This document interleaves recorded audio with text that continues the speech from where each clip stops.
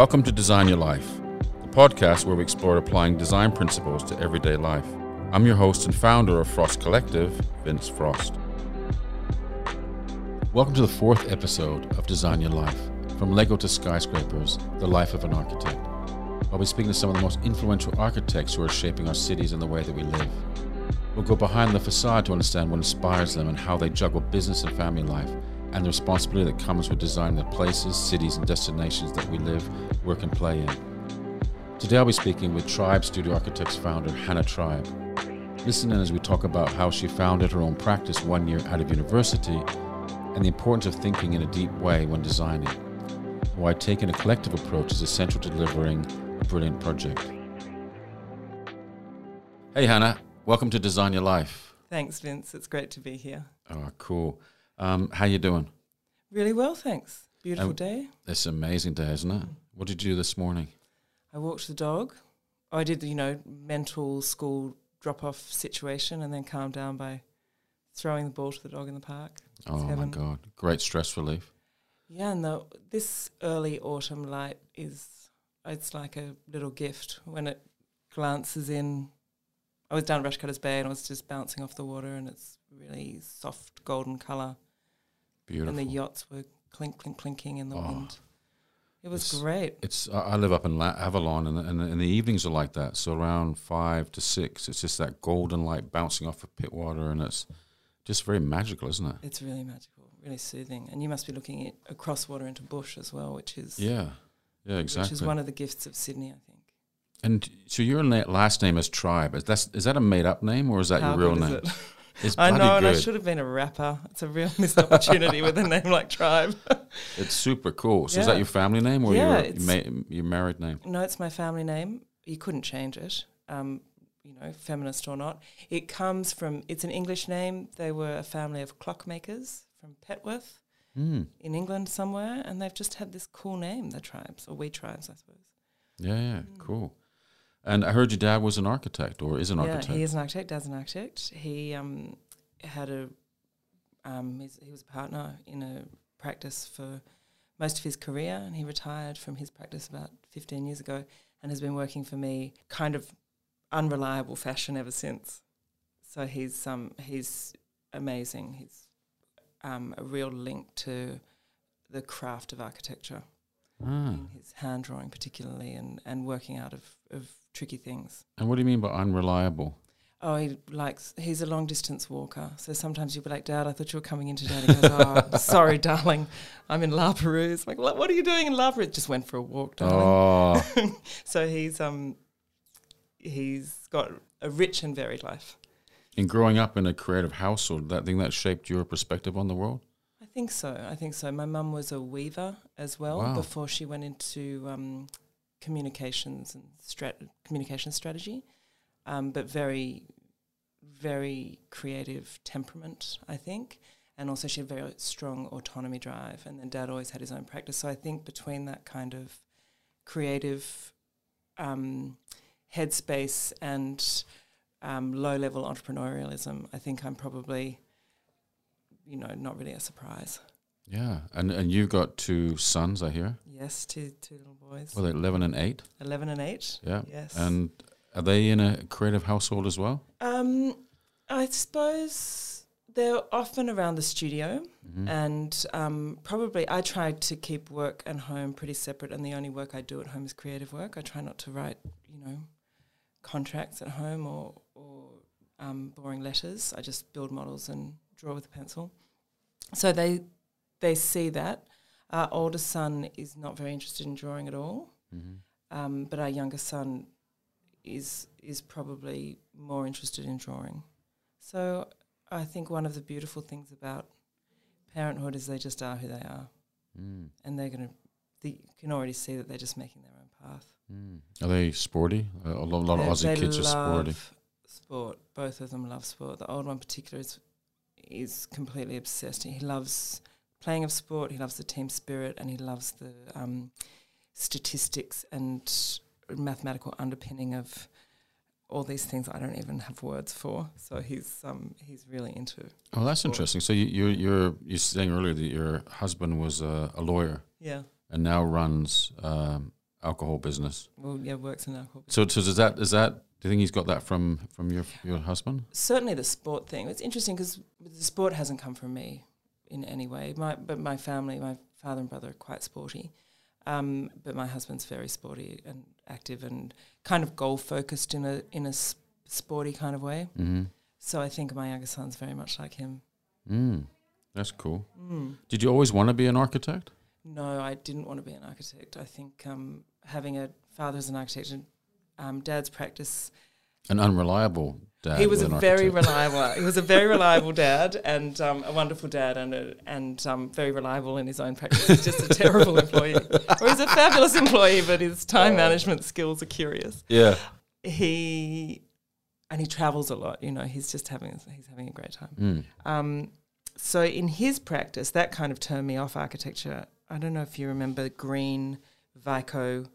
That vinyl on drawing boards. Yeah. So my enduring image of it is like late 70s, early 80s, hideous grey carpet, the green Vico, all these men with big beards and brown cardigans with fags out of their mouths and the big ashtray on the side and the parallel rules going up and down the Vico and the ash is dropping off. And I probably only saw it once, but it's just this enduring image of a kind of, texture of 1970s wool and the fag smoke and the green vinyl. I was just like, this is the worst. So it looked technical and looked very male-dominated. It was all men. There was one woman after a while. Probably. Oh, yeah, there were the girls in reception. They weren't women, Vince. They were girls. There was one woman architect. Oh. Yeah, so it's super there was no diversity, really. And also, I think architecture looks really, really boring from the outside. To be fair to Dad, I think they're having a great time because you're working out these really complex things, difficult problems, synthesising a whole lot of disparate information, going through the meditative practice of drawing at the same time. So it's actually, like, you couldn't have a better job. It's awesome.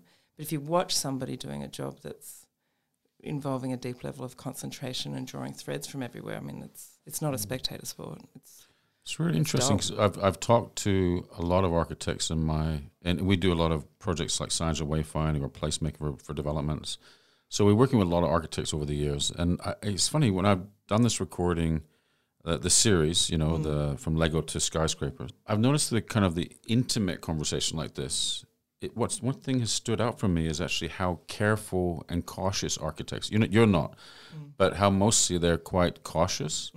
And I was trying to work that out. Even committing to do the podcast was quite an effort to get them over the line. Oh, right. And just because they seem to be not spontaneous, they seem to be very much very calculated. And it must just come from the architect's mind of when you're designing buildings, there's a lot at stake. There's a lot complicated and complex process to go through. I also think there are a few things going on in the mindset of the architect that start at university that I've been very vocal about and very active in trying to dispel in my own career. Okay. And that is the hectic and damaging level of criticism and the delivery method of criticism within universities.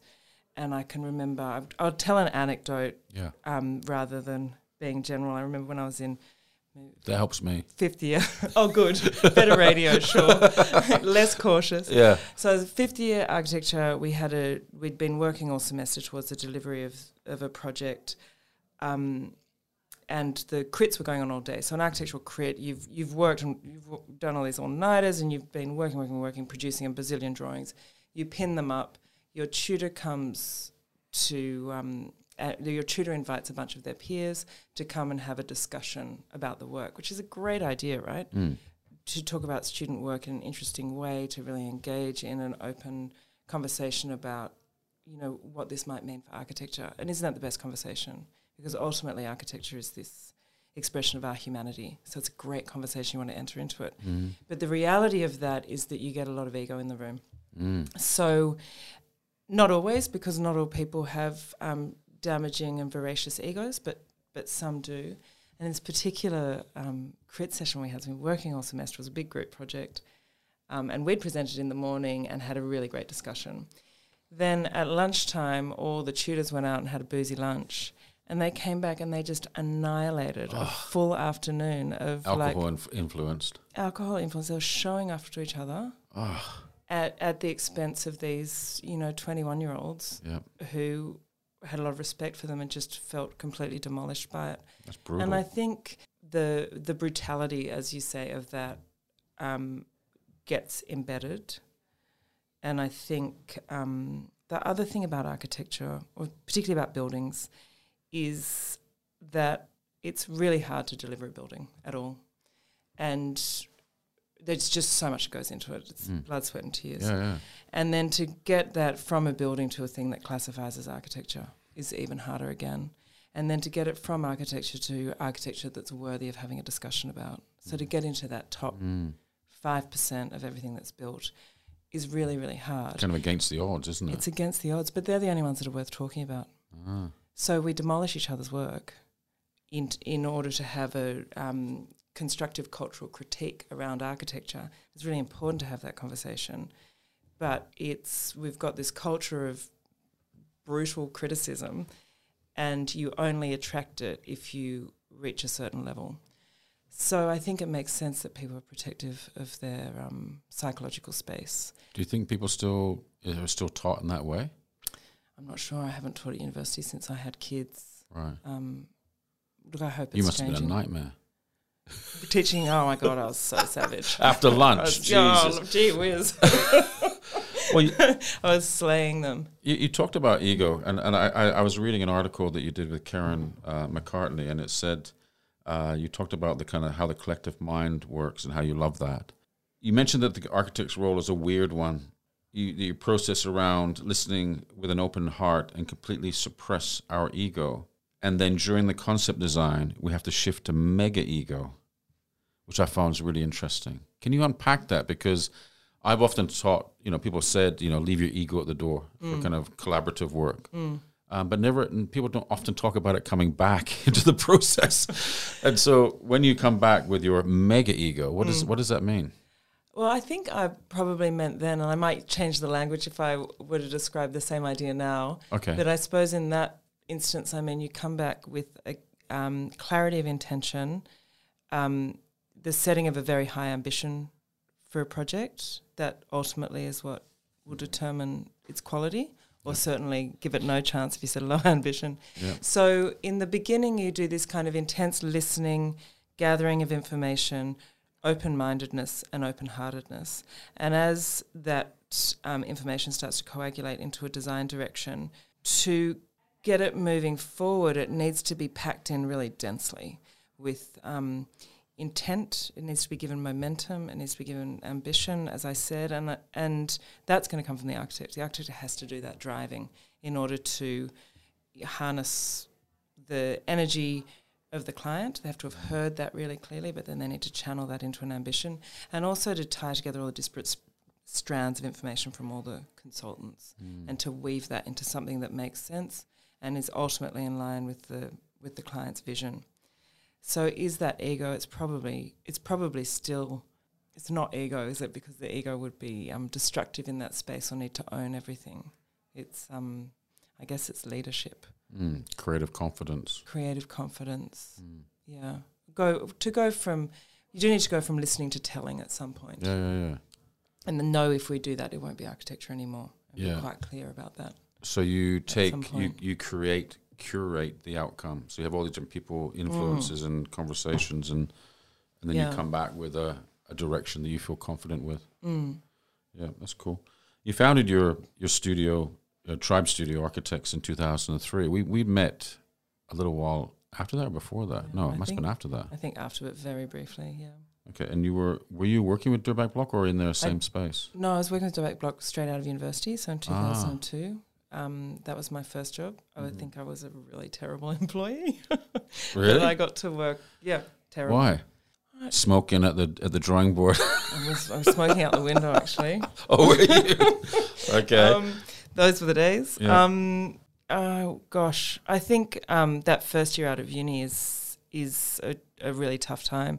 You go from doing, I was a really ambitious and successful student. I did really well at university, so I'd done six years of sketch design, concept design, and written 2 really hectically boring theoretical theses, and I had no practical skills, and I didn't understand how much the first 10 years of practice were an apprenticeship in architecture.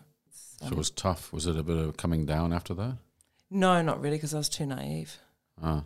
I didn't. Did Neil teach you at uni? No. Camilla? At uni then? No, neither of them. And do you think that their work influenced you? Usually you're only there for a short period of time. Yeah, I was only there for a short period of time. Oh, look, I'm a huge admirer of their work, I think. I think certainly the difference between my dad's practice, which was very commercially minded, and Neil and Camilla's, which at the time wasn't commercially minded at all.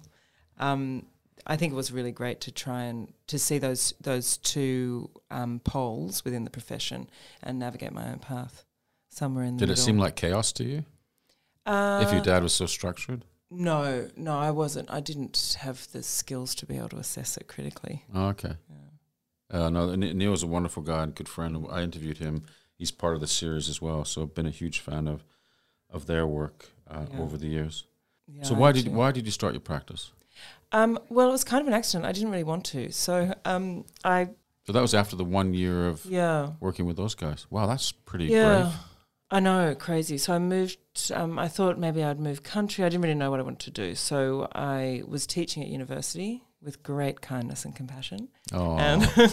And I was painting. So I thought maybe I wanted to be a painter or a different kind of designer, not necessarily an architect. Mm-hmm. Architecture seemed slow and difficult and unruly and just too much. Well, in that 1 year? Yeah, well, I think I got an idea of how much I didn't know. Oh, my God. So Neil put you off architecture? No, well, I was never really into it in the first place. No, Neil definitely didn't put me off architecture. What? Yeah. After you did for 6 years and then you found that out? I know. Well, it's a really great degree. Like, really great. So there's a lot of history and theory in it. I also did sociology. I did some landscape architecture. I loved sociology. I did some English. I did a lot of art and art studios. So it was just couldn't have been better, as well as design. So the design studio was a major thing. So I really loved the study. I didn't like the practice, and in fact, I didn't feel committed to a career as an architect until I was about 5 years into my own practice.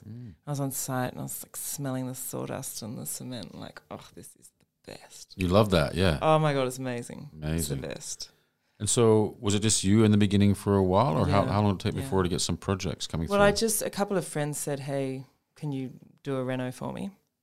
So I did that, and that's what we did kind of for 5 years, and eventually started growing from, did a tiny bit of retail and some commercial fit out, and, now we're across a bazillion sectors. I really love it. I guess I love it with the love of a convert. Yeah, wow. Well, you've turned that around. Yeah. And it's interesting that you said earlier you had like 17 people working with you. It's probably at architecture school, uni, they probably didn't teach you how to run a business necessarily. No. How did you pick that up? Well, getting it wrong a lot, I think, seems to be my MO. Mm-hmm. And then when I had kids, I learnt to delegate, which has just been the best thing ever. And I think it's something that happened to me younger than most architects because, you don't have to delegate. You can keep working 60 hours a week, all night, doing everything, doing a bad job of all the stuff you don't understand. Yeah. So I've been really good at bringing in skills that I didn't have in that running a business space. So that's been great. And your dad been coaching you through all that? Not so much. I think so. Dad's business is much more commercial, and I think he disagrees with a lot of the more creative decisions I make.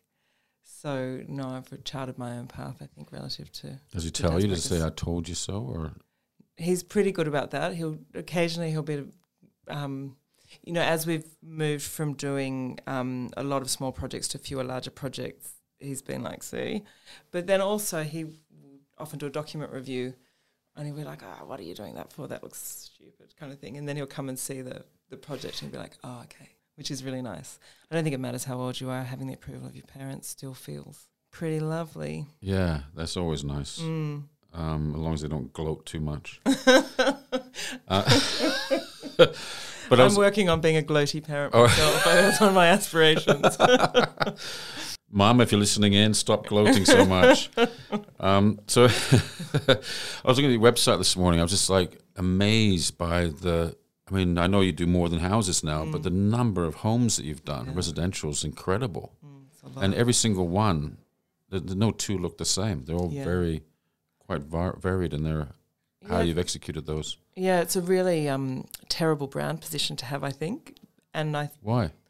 Well, I think a lot of people want to know what they're going to get, and whereas we say, well, what do you want? And it's been a really interesting creative process to try and enter into the minds of our clients and work with trying somehow to deliver their vision rather than I think houses are really interesting, and we'll always do houses. Yeah. It's the only building type where you're working with the people who live in them. And so they're absolutely about that family unit, whatever shape it is. Whereas all the other types, you're working for somebody who's building for somebody else. So with that, we can really experiment. It's not about us at all. It's about them. And I think that's allowed us to explore a lot of different architectural idioms, to really dive into architectural heritage, and which I love. I really love pulling old buildings apart and then putting them back together in a way that makes sense. So, we've built a lot of houses. Yeah, it's amazing. And have you found over the years that, when you've had clients, do you enjoy the client's involvement in that, or are there times you prefer having just, get a kind of top view of what they want and then you go away and come back with solutions? I think it really depends on the individual client. Some of the most interesting clients we've had are not visual or aesthetic people at all, and they will commission the most ambitious projects, weirdly, whereas people, which I found surprising. That's been a surprise. Oh, that's cool. Yeah. I really like working closely with clients, but there is a point where they've got to leave us alone. Yeah. And I think there's that very boring part of, very boring for the client, really fun for us, where we're working it all out. Okay, so this is the vision, now we've got to deliver it, and the pipes can't clash with the beams, can't clash with the electrical, so we just need them to just give us space to deliver that part of the process. So do you design houses the way your clients want to live, or how you think they should live? Oh no, definitely wouldn't be didactic about how anyone should live. We try to understand how they live, and I think how they want to live. So I think there's something inherently aspirational about dreaming about the house of the future, because you're dreaming about your family growing up, or yourself having more leisure time, or having parties, or being able to pursue your hobbies and your interests. So there's this really potent dreaming that goes into thinking about a house. So we try to engage with that and deliver on it. And what are the kind of, once a house is built, because it's a long process, isn't it, and often quite stressful and full of surprises. What's the kind of what have people said when they've been in the house for a few days or a few weeks or a year or whatever? We have had one client who sent us a text every day for a year to tell us to make an individual observation about the house every day. So it's like a piece of conceptual art. It's pretty cool. There's a few of the fun ones. Not complaining, but positive. No, not feedback. complaining. It's leaking. Where's the plug hole? Yeah, totally. No, to say it was really a very beautiful exercise. And then towards the end of the year, the text became more poetic. So when the sun hits the water in the pool and it hits the ceiling, it looks like a David Hockney. And could you have planned for that? Are these accidental things? I think there are always delightful surprises. You plan. Well, we always plan to use light in a way that where there's a change, it changes the form across the day and across the year.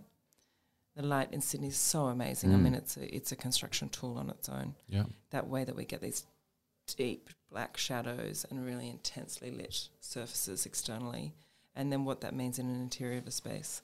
That's really fun material to play with, but also that thing about architecture is so static.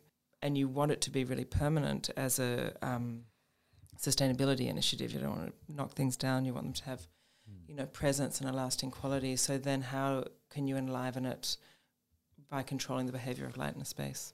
A kind of question came to my head just now. Was this around, that you design a house for a particular person or family use, and it's you work with them on kind of unpacking that. What happens when someone else buys that place and moves in? Do they have the same experience?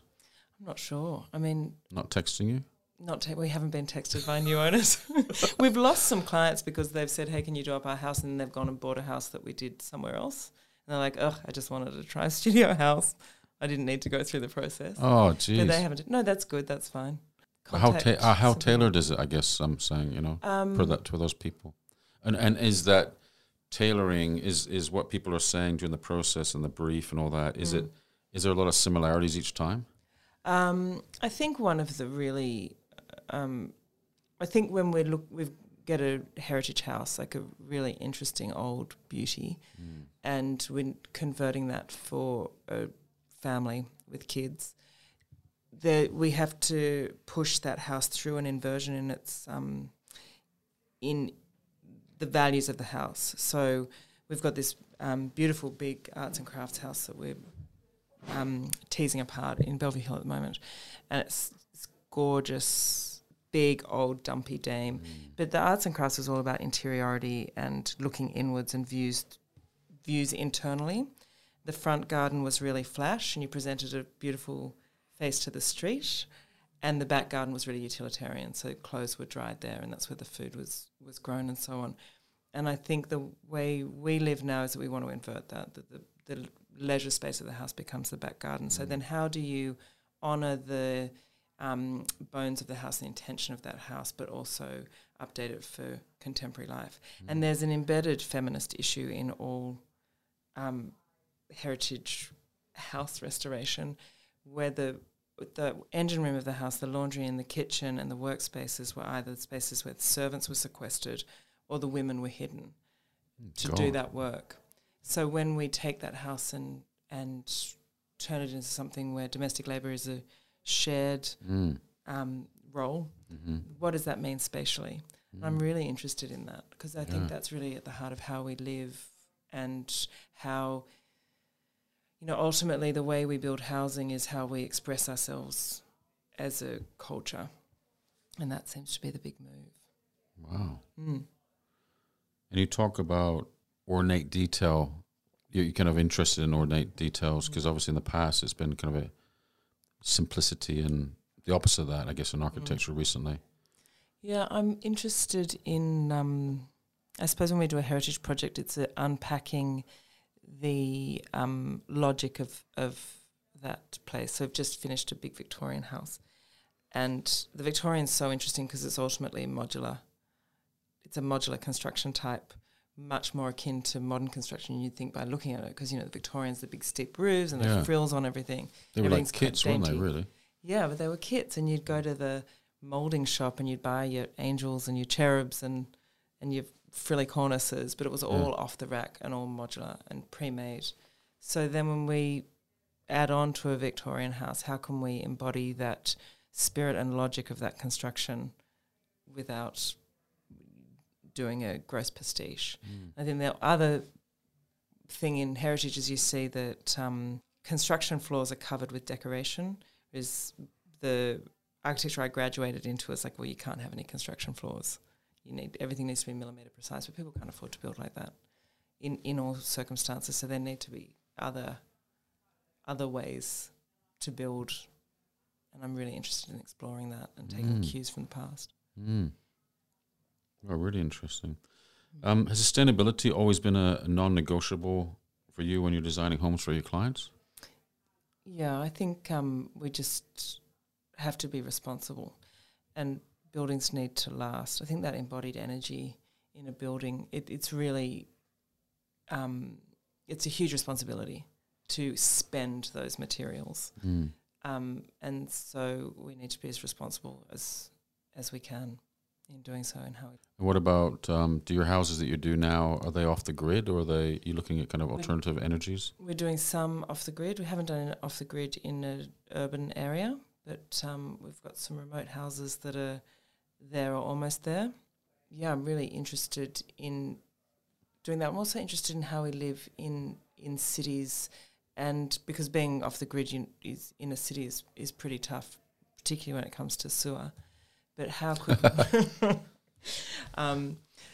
could we be more communal about it? Could we see ourselves in smaller cells? So instead of having huge centralised plants, you lose energy along the system. How could we be more sustainable in a cellular way? Yeah, exactly. So how important is it then to ensure that we as a society are building environmentally conscious buildings for the generations to come? Oh, I think it's so important. It's really the only important thing. You can see it's now Bill Gates's big mission once he tackles agriculture is to tackle use of concrete and steel. And I think we need to be really responsible with the embodied energy in our buildings, but also our carbon footprints. It's on us, right? I mean, I kind of woke up from the snooze of having toddlers and discovered I was one of the adults in the room, and now's the time we got to get this happening. Because the younger generation is equally passionate about it and pushing it as well, isn't it? Yeah. Less passive than previous. You use a lot of brick in your work in such an elegant, no-nonsense way. Are you surprised that some people still see brick as a low-end product and finish and haven't caught up onto the environmental benefits? Well, I really love brick. I think there's something very Sydney about brick. I think we've got this, in our older areas, you've got a language of kind of brick and brick tile and tree canopy and sunlight. So the way the sun hits a brick feels like home. Bricks smell amazing after the rain. I also really love that they register the hand in construction, so that they're made out of earth, water, and fire, and then they're at a scale that you can pick them up and lay them in a wall, and then you can read that craft and you can read the human hand in the building. So they're, but in terms of using a lot of them, we're pretty agnostic about building materials. So the first project we did was like a really abstracted white box. We did 10 years of white boxes. Then we did a brick house. We seem to be in our 10 years of using a lot of bricks. I think there's a place for all sorts of different materials. So I'm not wedded to them as the only way to build, but I think they do have a real particularity in certain parts of Sydney and a grace and romance. It seems to be the last 5 years or so, people are really taking brick and pushing the boundaries with it. So you get a lot of curves and unusual shapes happening, which instead of just being a straight brick wall. I guess the worry then is we've got to always worry about trend and fashion in architecture, I think. But I think beautifully detailed and constructed brick buildings using bricks that are good bricks, because there are good bricks and bad bricks. There's a real romance to this. If you think about that Tonkinsalaika Greer project in the reservoir in Paddington, and the way the Victorians built brick arches, and just that permanence and timelessness and connection we have to them. The skill with that's incredible. Yeah, or the UTS polychromatic brickwork, those Victorian bricks, in that time when really ornately laid bricks in these really grandiose gestures was an expression of the might of the empire. There's something, they're very evocative. Yeah, it's kind of permanence versus the 2x4 versions that we see coming up. Do you have a favorite material? Do you have a palette that you always work with? No. Completely agnostic about materials. We're kind of interested in exploring them. Often, how we'll start something. Well, for instance, we've got a new project and we were talking about what ambition we were going to apply to it. Like, what was this going to be a project about? And it's going to be a project about plantation timber. So how can we build a language of permanence into this particular project that only uses plantation timber? And that sets up a whole set of constraints. So spans can only be so big. We need to think about long grain and end grain in terms of durability. So then the starting with a material is going to have an impact on form, design, detail, mood, feel, everything. And that, for me, is a really interesting way to begin. We often begin like that with brick if somebody's mad for bricks. But I don't have a favourite. I think it's all a great palette to be using. I would never use, I don't like really, I'm reluctant to lean into some new technology in building. I think, the past 15 years has been terrible problems with that rendered polystyrene stuff. I'm not into any of that stuff. I think we have a responsibility to build in a way that things will last. What about toxicity? There's been a lot of materials that are toxic. Do you stay away from them? Yeah, absolutely. And interested in also sick building syndrome. So, we've got an electromagnetic radiation specialist on some things. A lot of toxic building materials. I mean, I just got to look at the problems with asbestosis and now the silicon problem with cutting composite materials. It's just terrible. It's still happening. Yeah. And then radioactive granites in kitchens in Northern America. Jesus. It's nuts. We need to be careful. Wow. Is that often discussed in projects? Do clients say, Yes. hey, I want to make sure this paint you're using is not toxic or cancerous or whatever? Some people do. Some people are really, really aware about it. Other people are oblivious to it, I guess. Yeah.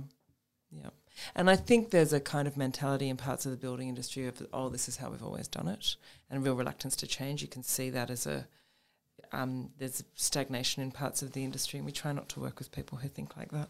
Wow. So buildings can be designed, your buildings are designed to give you energy and I guess make you feel good in them. Last thing you want is do it, right? Yeah, last thing you want is the building, without you knowing, is actually making you sick. There's a real problem in Sydney particularly because we've got very humid atmosphere and we've got some really legacy of terrible construction. And particularly in older brick buildings that don't have adequate ventilation, you can get some pretty hectic moulds in them. So it's a serious issue. How does one do a health check on your building? There are building biologists, so that's a specialty field. They're pretty amazing, and they can test for allergens and toxins within the air environment. It'd be good to bring one round with you when we're looking at houses to buy, I guess. Yeah, I think it's becoming more common actually. Because we do like a building check with like termites and stuff, but you don't do it. You do also around, is there asbestos there or rising damp and things like that, but you don't do it in terms of toxicity. Well, damp's really a thing to worry about. So I guess lead paint, damp. If you've got damp, you've got mould. And everybody's got mould in some way in Sydney. The air's just that humid. But old buildings particularly have a problem. You refer to your work designing homes for your clients as portraiture.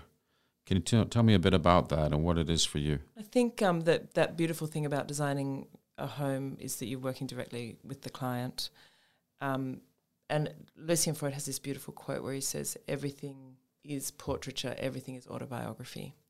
And I feel like in the expression of others in our work, we actually write our own story. Well, I think I'm in a creative transition zone from working on those houses that are all about somebody else and all about an expression of their personality, their aspirations, their family. And as we move from doing a lot of houses to doing projects where we're not working for the end user, so we're doing a big commercial building on George Street, we're doing multi-unit residential, doing a hotel. When we're doing those, we've got to imagine multiple different users. How can I bring that suite of portraits, turn that into an autobiography, and then still make it very specific and personal to place and to the city, but ultimately it's not an expression of personality anymore. It's not a psychological exploration. So it's I think it's been a very rich exploration and will continue to be. Because it means we can be really open when we approach things. And you talk about other projects you're doing overseas. Tell us about your project you're doing in Venice Beach, or you've done in Venice Beach. So that's finished now. It's a house for an Australian family who he works in Hollywood, and she's got an international business, a pretty amazing family, and that's a beautiful family home. So they're Australians. They interviewed 11 local architects in California, and the 11th one was like, well, if you're showing everybody Tribe Studios work, why don't you just call Tribe Studio? Had you done their house here? No, we'd never met. So they called and we went and designed a house. That's cool. It was pretty cool. Did you go to LA to look at the site and everything? A couple of times. So we did a few kind of 1 week charrettes. I'd go over, or the project architect on the job would go over, and we had a local collaborator who was helping us navigate the approvals process, which was the next level. You couldn't work out what the submission requirements were from LA City Hall. They just wouldn't tell you unless you turned up in person. It's so archaic, the mind boggles. So it was harder than here? Oh, so much harder than here. I mean, ultimately, if you're within the controls, the house will be approved. But then those chicken and egg things that we've got here, like they had a good one, like you had to have a certain amount of water pressure in the sprinkler system to run the thing, and that had to come off the mains, but there wasn't that much pressure in the mains because all the infrastructure is broken. So it was a real lesson in red tape, that one. Wow. Did it compromise the design? No, the design's beautiful. It's really cool. So they had a little timber bungalow on the site. We originally looked at restoring and extending that, but it was past its use-by date. So we built a kind of new timber frame bungalow and elevated it up in the sky, and then put some blade walls on the ground that capture 5 different gardens with individual personalities. And then this bedroom thing hovers above. Wow. It's cool. Is it on your website? No, not yet. It was in Vogue Living last month, I think, and we'll put it up after it's... Our client's is the owner and co-founder of Armadillo & Co., the rug company. So they're managing all the media on it. So when they finish with that, then it'll be our turn. Have great rugs in there as well. It's got great rugs. So she's Australian too? She's Australian. I was wondering why they were in the States, because the showroom's there as well. Yeah. And you also worked on a project in Dubai? Yeah, so we collaborated with Alexander & Co. on a Sean's restaurant on the top floor of the Dubai Opera House. Really? Yeah. Wow. That was wild. And are you doing anything else overseas? No, not at the moment. I mean, phone hasn't been ringing hot from overseas this year, Vince. Well, yeah. Do you enjoy working on projects overseas? Yes. Yeah, I do. It's really great to collaborate with... you have to have a local collaborator, which is really very interesting and rewarding. So we enjoy working overseas. We've done a couple of little things in the UK as well. It's a trickier time difference in terms of phone calls, but and you talked about it's much easier now. You talk about working on larger scale projects now too. How did you make that transition?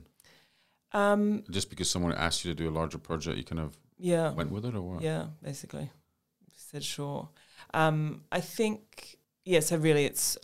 I think probably to circle back to your question about business.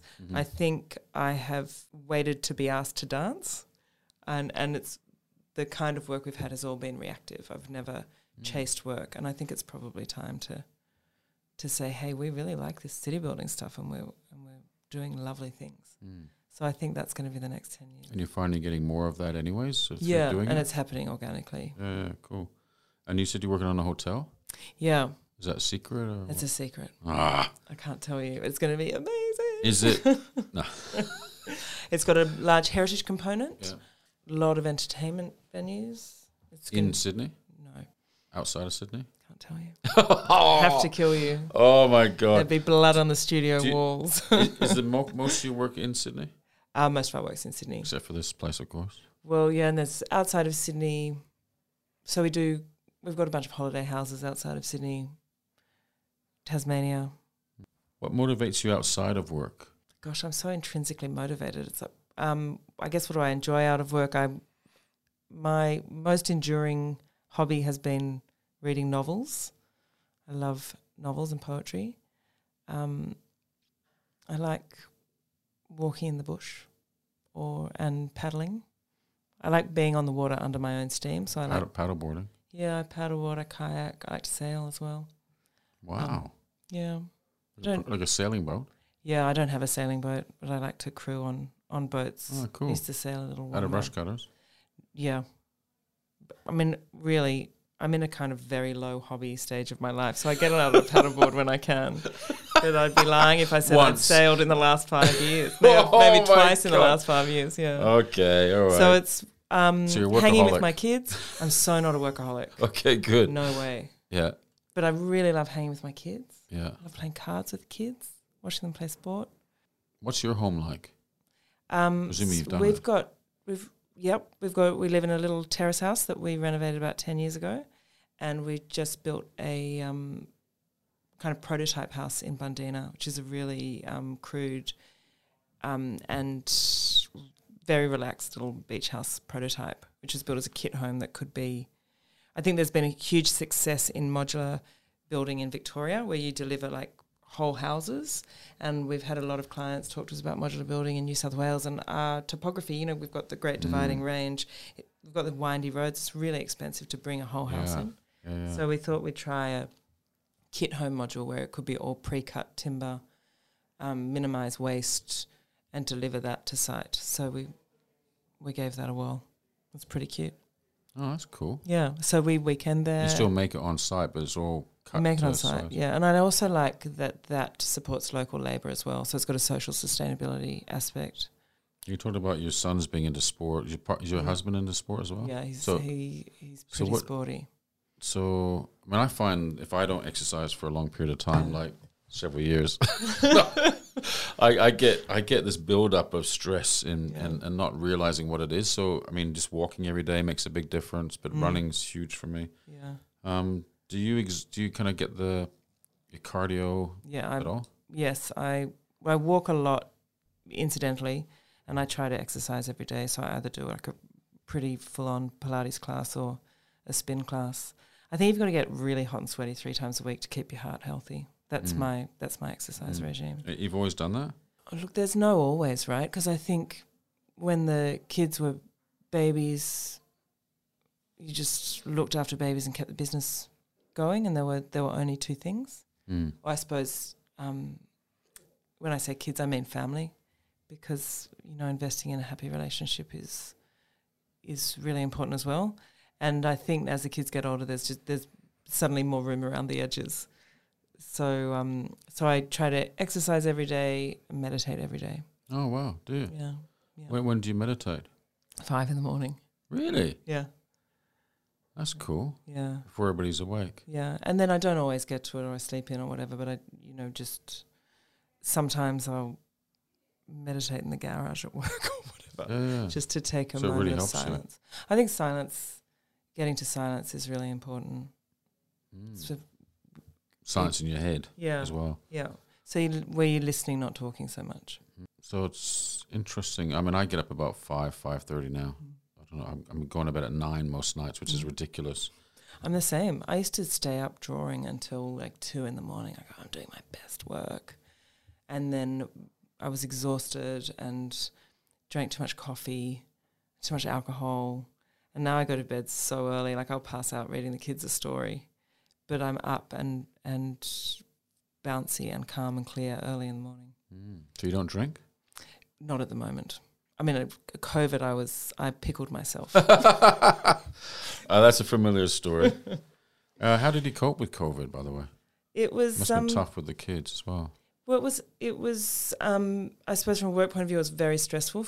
I think that first month, it felt like the whole world was going to implode, which most of the world did implode, and we were very lucky. We decamped to Bundeena. Took the kids out of school early, and then stayed down there for an extra term. So it was actually pretty amazing to be able to walk on the beach and in the bush, swim every day. So that was good. From a work point of view, it was very stressful. I think it felt like doing 3 times as much work to stay still.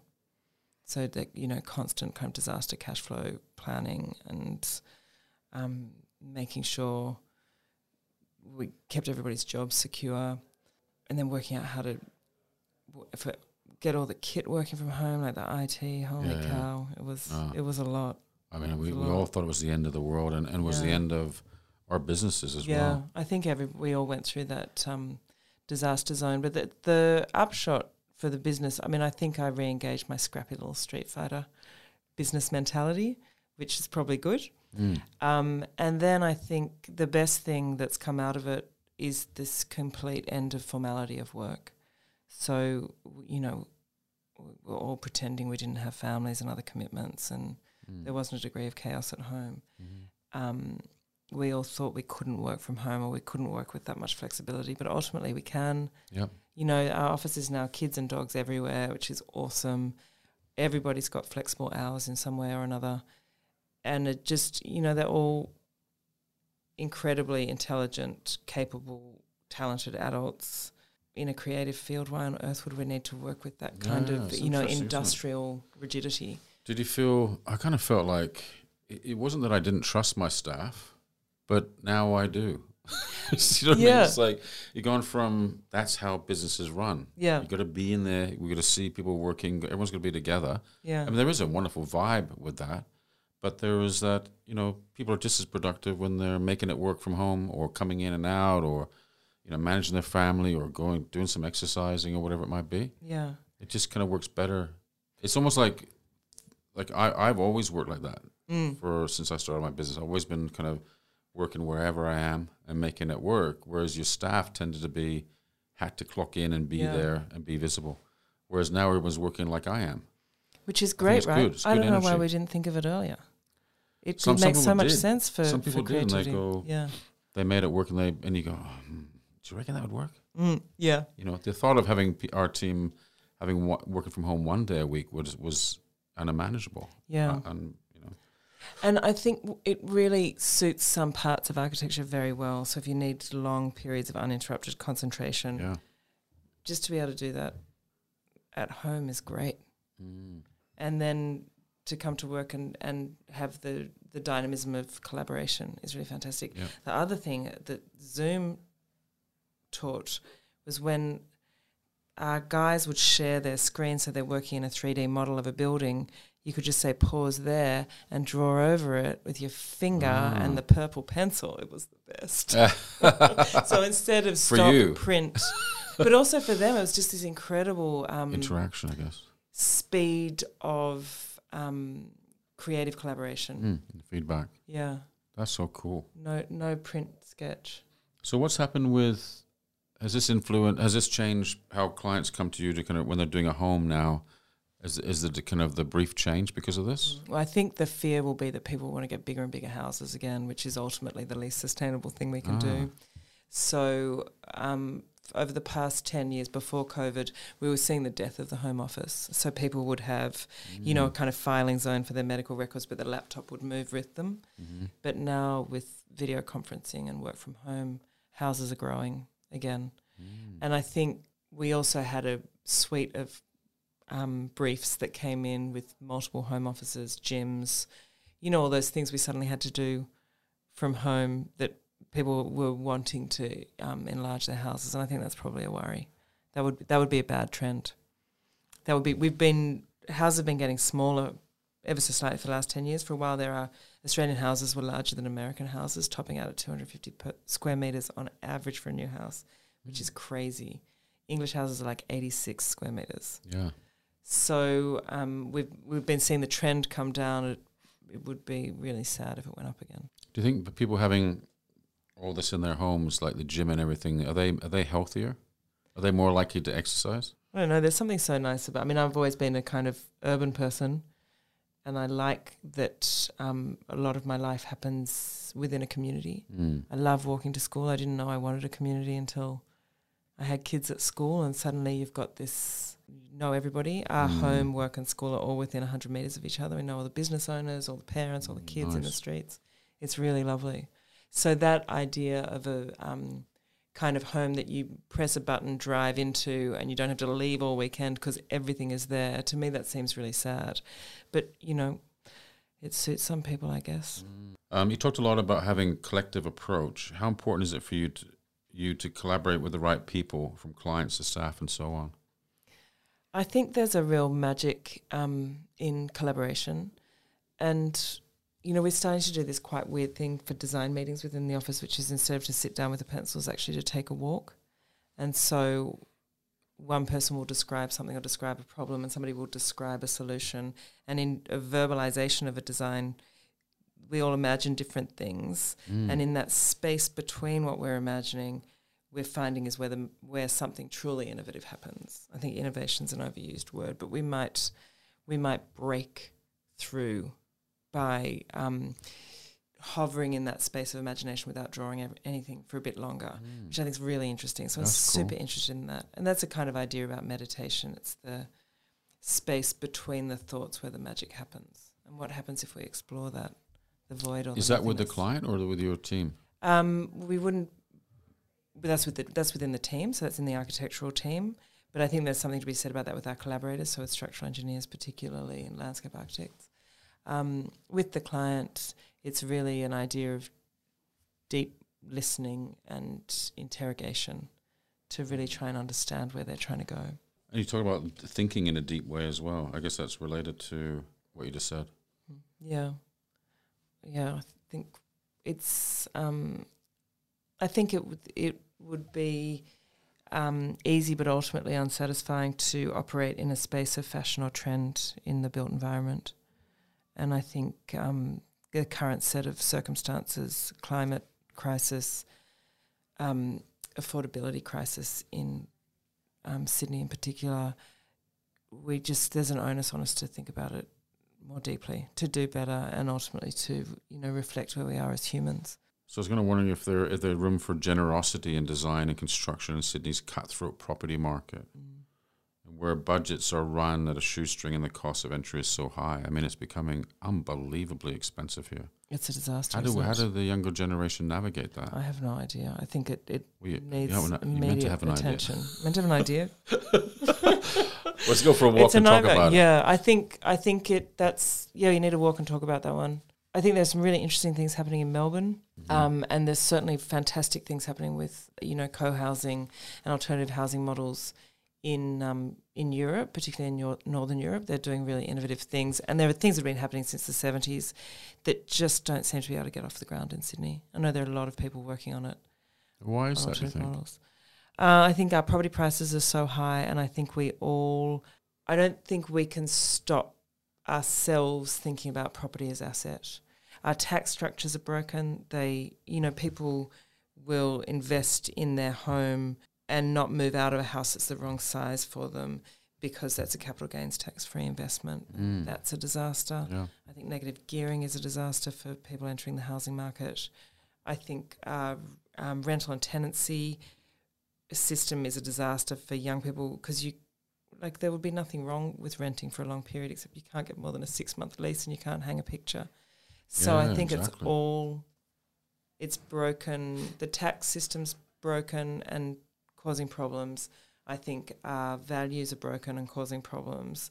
I think commercial developers have really raced to the bottom, and they're getting held to account now a bit more with the certification laws. But I think we've also had a generation of really junky, horrible buildings built that are going to create the slums of the future through strata laws. So we've got a lot of problems, and we've got a lot of people thinking about them. I'm interested to see what happens next. Let's have that walk. I don't think the property in Sydney's ever gone down in value, has it? No. It's just continually going up, like in London. I guess, how do you save up for it? I mean, it's impossible to save up if the prices of the house keep going up all the time. And it's creating this, or it's exacerbating the wealth divide. And we're going to become like the Americans. I mean, Bernie Sanders wrote this great article in The Guardian yesterday, and Elon Musk and Jeff Bezos together have more wealth than the bottom 20% of Americans. Wow. And that's messed up. It's obscene, isn't it? It's obscene. It should just be redistributed. Yeah. Having said that, I bet you'd like to design his house. I don't even know. It'd be a decent budget. They have a lot of cast bronze elements in it, that house. Yeah, it'd be on the moon or something. Oh, wow. Yeah. Sure. Do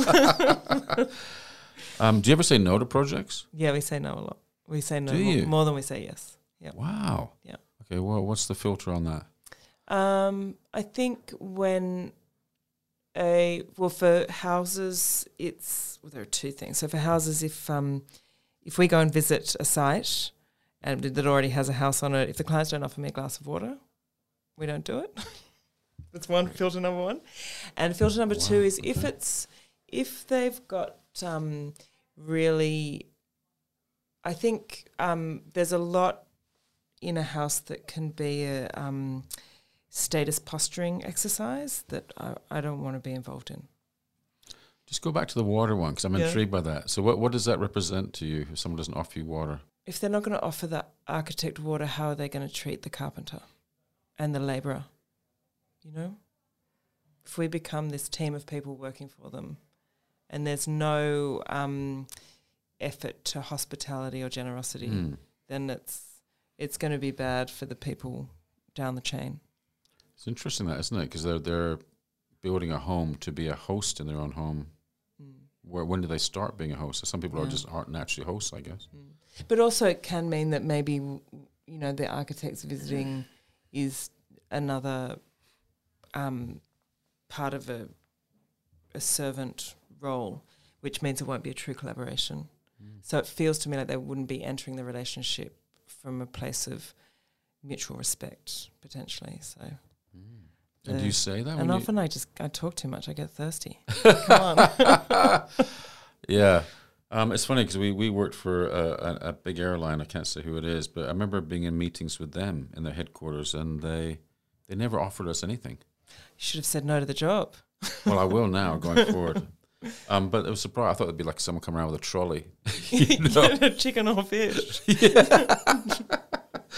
Yeah, that's cool. Well, that's interesting. I very rarely say no unless it's something that is a project that could be kind of damaging the earth or a complete asshole, which is not very often these days. But doesn't that mean you've got an infinite growth model? Like if you keep saying, or maybe it's probably a different delivery method. So if we say yes. Ours are quicker turnarounds. Yeah, we've got such a long turnaround. That's true. And the bulk of the work happens a year down the line. So that getting from council approval to ready to build is a really labour-intensive part. And if we take on too many projects, we have to grow too much, too rapidly. Cool. So I've got to be quite precise about it. What defines a well-designed home for you? I know it's a badly designed home is just poorly thought out and poorly built. A well-designed home is careful and considerate and generous. It's reflective of people's lives. But then, I mean, the thing about a home, as opposed to other building types, is they really take on the personality of the people who live there. And how much of what we do is kind of background set design that allows them to then prop the stage to play out their lives, and how much do they want us to be really present in the action. Isn't it amazing the energy you get from a building like yours when you walk into one of your homes compared to a box, or compared to something which is kind of done on the cheap, or not the same light and material and all that? That feeling, imagine living. I mean, obviously, not everyone can afford to live in a well-designed space. I mean, unfortunately, why shouldn't everybody live in a well-designed space? That's a big question, isn't it? I think that's a really good question. I think in Sydney, no one can afford to live anywhere, so well-designed or not. Construction in Australia is really expensive, and the labour's the expensive part. So I think developing a suite of architectural details that are actually quick to construct is part of that. Whereas as you get more mastery as an architect, you want to be more elaborate and you want to work with the best craftspeople. So there's a tension there, I think, in our creative practice. The Bundina home we did is really, really affordable. It's an experiment in affordable architecture, but ultimately it's still twice the cost of a project home. They can just churn out that rubbish so cheaply. But it doesn't make your heart sing. I think that thing about walking into a well-designed home that makes you feel better. And when you feel better, you're kinder and you spread good juju. It makes you live better, doesn't it? Makes you live better, yeah. So have you designed your life?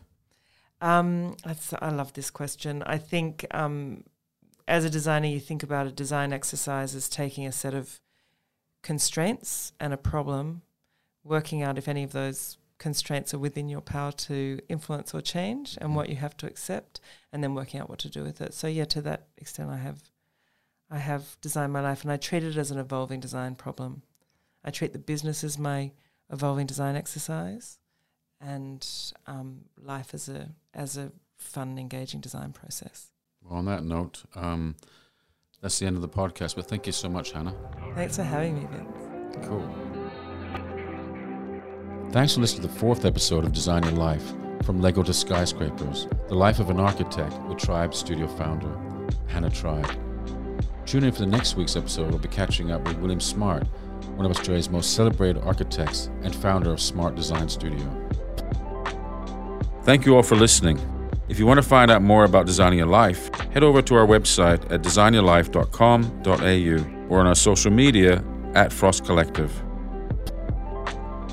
If you enjoyed this episode and found it inspiring, please don't forget to review or subscribe.